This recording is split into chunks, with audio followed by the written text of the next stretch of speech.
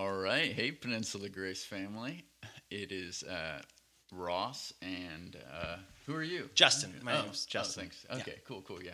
Awesome. Yeah, it's good to be with you guys. Obviously, we're doing things even a little bit more differently than last week. This is our weekly devotional video, but we're also recording through audio, so make it available however in a couple different formats. So however you're listening in or you're tuning in with us, we're glad you're doing this in our snazzy new podcast studio. We are in our studio, aka Charm the Carms or Calm the Charms office here. So, and I just was outside in the youth center and put on some wonderfully fragrant hand sanitizer. My day was going really good until I put that hand sanitizer on. Have you put that stuff on out there? Is it slippery? No, it's like has this scent that is incredibly off-putting.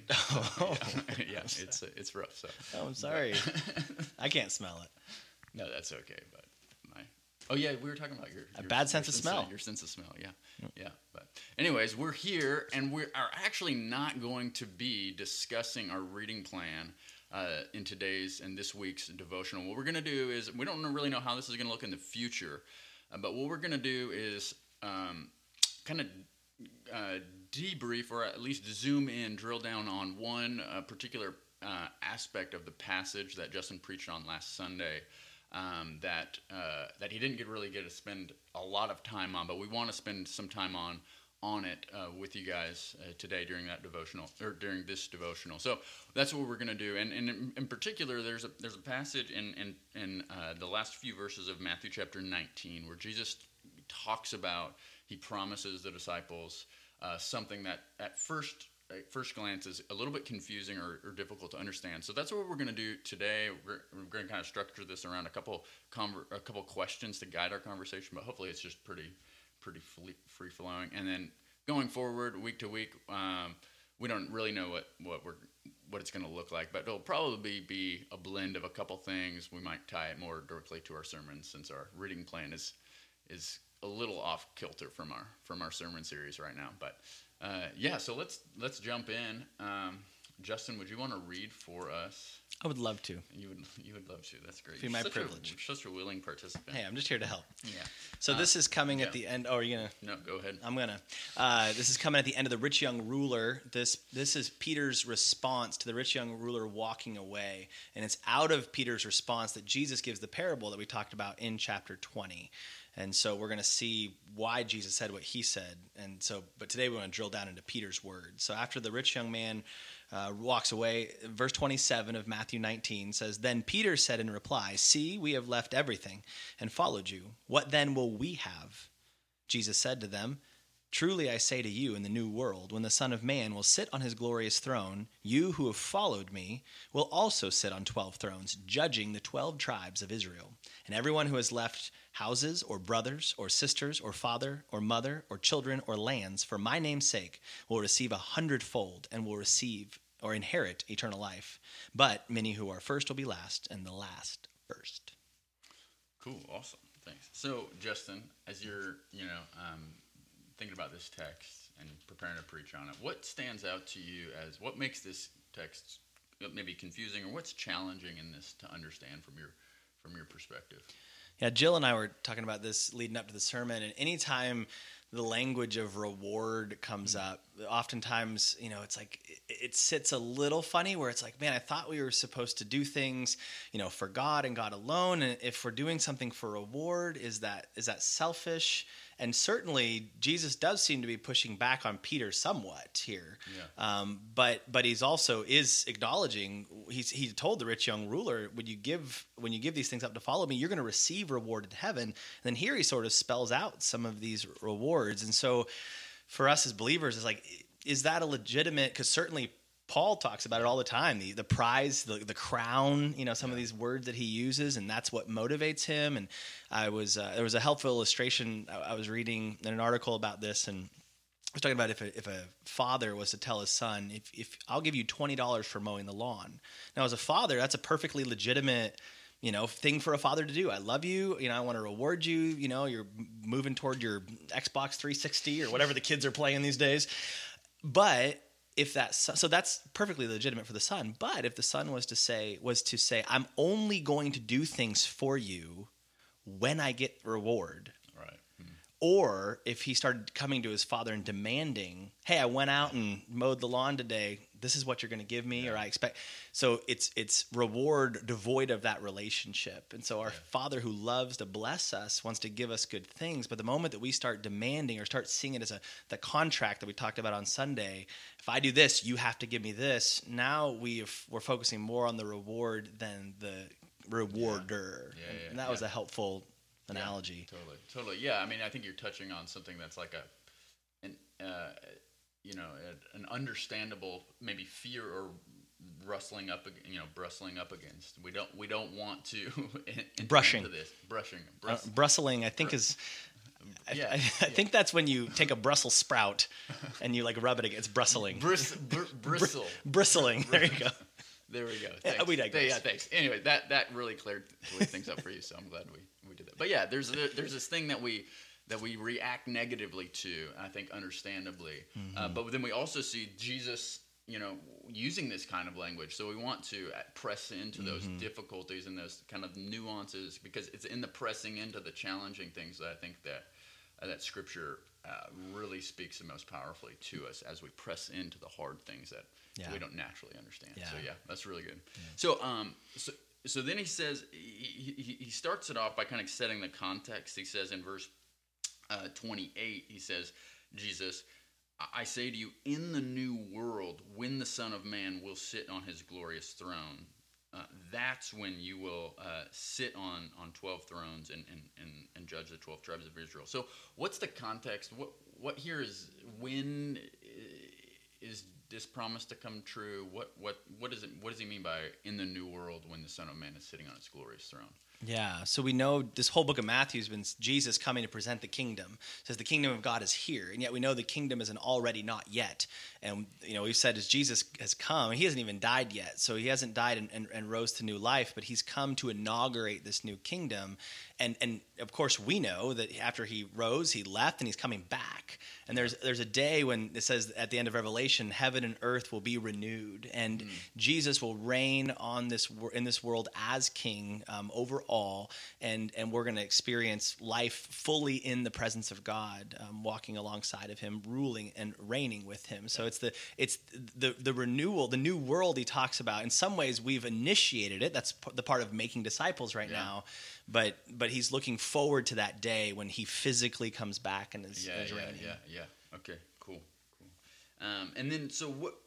Then I guess what does he specifically mean by, he's talking to the disciples, specifically Peter, and answers to Peter's question, you will sit on 12 thrones and judging the 12 tribes of Israel. It sounds like Jesus will be king, and then there's going to be these mini kings, or what's going on here? What does that mean? Yeah, some weird tribunal where they're like, you're bad, you're good.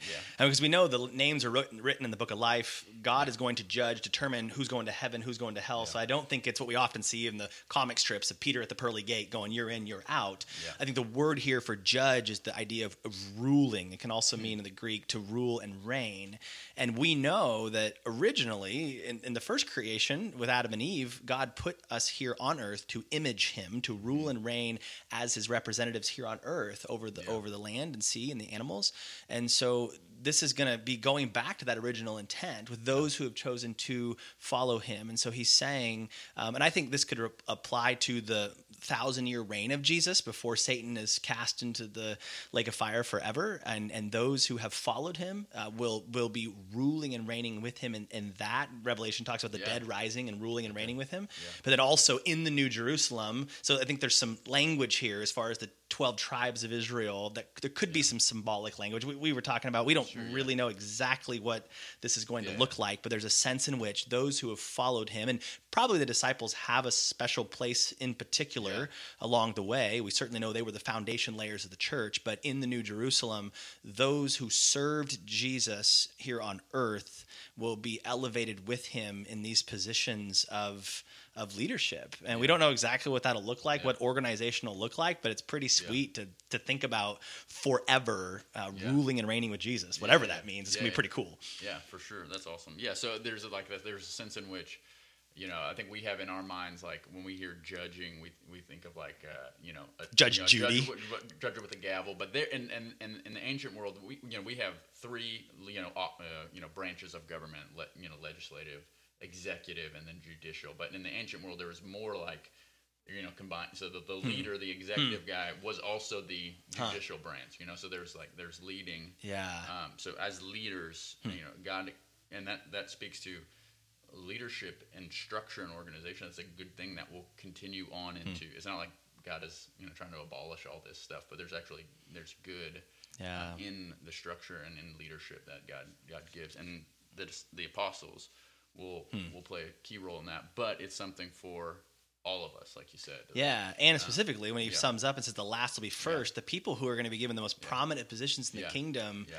I mean, that could be the guy here on earth that everybody discarded into the corner. Yeah. It's not necessarily going to be the CEOs and even the pastors of the mega churches. Yeah. It's going to be the most humble people here on earth that thought of themselves the least, and maybe we disregarded that are actually. I mean, what a cool picture as he turns things on its head. That's amazing. Yeah, that's so cool. So then. Let me see what would be another good helpful question. I guess he addresses that promise, I guess, specifically to the 12 or into Peter. Mm-hmm. But then he broadens it out and he speaks of everyone in verse 29. He says, everyone who has left houses or brothers or sisters or father or mother or children or lands for my name's sake. So presumably he's talking about everyone who's sacrificed for him, every follower who's sacrificed. Will receive. I want to see your face. Oh, thanks, man. Thanks. There you go. Well, I'm looking at my Bible. Yeah, I know. I know. So okay, yes. So everyone who follows Jesus will receive 100-fold and will inherit eternal life. So what does that specifically mean for not just for the 12, but for all of us who are following Jesus? Yeah, and it's another great question that I don't know if we know exactly, what this is going to look like, and I don't think this is a straight up one-to-one. Clearly, there's a sense in which it's not literal because if you give up a mother, you're not literally getting 100 mothers. If you gave up a mother-in-law, are you going to receive? Oh, I don't know if that's a reward. That's a motivator. But but I think there is also a real sense in which I believe this is true. And you think about those, he says, who you've left those for my sake. And especially in those days, to follow Jesus could often mean you are going to be abandoned by your family. Yeah. We know that in Muslim context today, in many places where that's going to be true. And he says, when you give up, when you have to follow me, and it might mean, severing relational ties here, I'm going to reward you way beyond that. And some of that I think can come to fruition here as we're welcomed into a family of God, but we certainly know in eternity we're going to be in the community with one another. Yeah. And so, if maybe you lost the relationship with a loved one here, man, you're going to have, think about all the relationships with believers we're going to have in eternity. Or you gave up houses here. What did Jesus say? I'm going to prepare a mansion for you. Like it's going to be better than the 3-bedroom, 2-bath that I've got right now, probably, or even specifically, the last thing he says here is inherit eternal life. Like we can't forget that the real prize here is in the presence of God himself in Jesus. We know that that's the ultimate fulfillment that will satisfy. Yeah. Whatever you've given up here, the world may have said you are not pursuing riches and fame or power here, but in eternity, you're gonna receive back. You're gonna have a life that far exceeds. You can't even compare, Paul says, the eternal glory with the present suffering. Yeah, totally. Yeah, I think one of the things that causes us to bristle against it, is the idea that we're motivated by financial reward or like earthly temporal reward, right? Yeah. But the shalom or the new life, the fullness of life that Christ is bringing in His kingdom is fuller than that. Like it's a fullness of reward. It's a fullness of joy and happiness and a removal of sorrow and loss that we have. It's way beyond transcends stuff. Yeah, totally. So and I think that's something what you were touching on with the relational aspect of this promise. Yeah, totally. Very cool. So as we just kind of wrapping up, summing up, what difference does this make? How should this change the way we follow Jesus? How should this change our lives? See how we can see your face so much better now? Yeah, thanks, man. That's good. Yeah. I think it does. We've heard it said that we can be so heavenly minded that we're no earthly good. But I think that's a misunderstanding of what that means. And when we look forward to what's to come, that actually gives us a perspective, but also a motivation today. We're going to be rewarded when he says, "Well done, good and faithful servant." We're faithful. He's going to reward us according to our faithfulness, not necessarily how many people we saved or how much money we raised or how much, it's whatever he called us to. If we're faithful to obey what God's asking us to do today, and that can be the littlest thing. When we say no to that temptation, when we change our attitude toward that person that we're struggling with, that we can know, he's saying, there's going to be a day that you're going to be rewarded well beyond anything that you struggled through today or a temporary sacrifice. And so that can motivate us to, it's not just, hey, we're saved, sweet, let's hunker down until Jesus comes back. Yeah. It's let's be motivated to love people, to serve people, to become more like Jesus as we become more holy and more obedient, because those little acts of faithfulness, they're going to, there's a day coming when we're going to replay our life, and there's going to be reward for what we've done well. And Paul says it's going to burn up the things that were done meaningless, but it's cool because Paul talks about that in 1 Corinthians 3. He says the things that are built on Jesus that are going to last, that you're going to be rewarded for. So again, this isn't just like our own efforts or I'm going to coerce God into giving me something. It's as we behold and become obsessively satisfied with Jesus that we're going to find a more joyous life now, but then, man, even so much more so in eternity. Yeah. That's such a good word. And a sustaining encouragement for us as we go through the rest of our week. So, cool. Thanks, brother. Hey, no problem, brother. All right. We'll see you guys. Love you.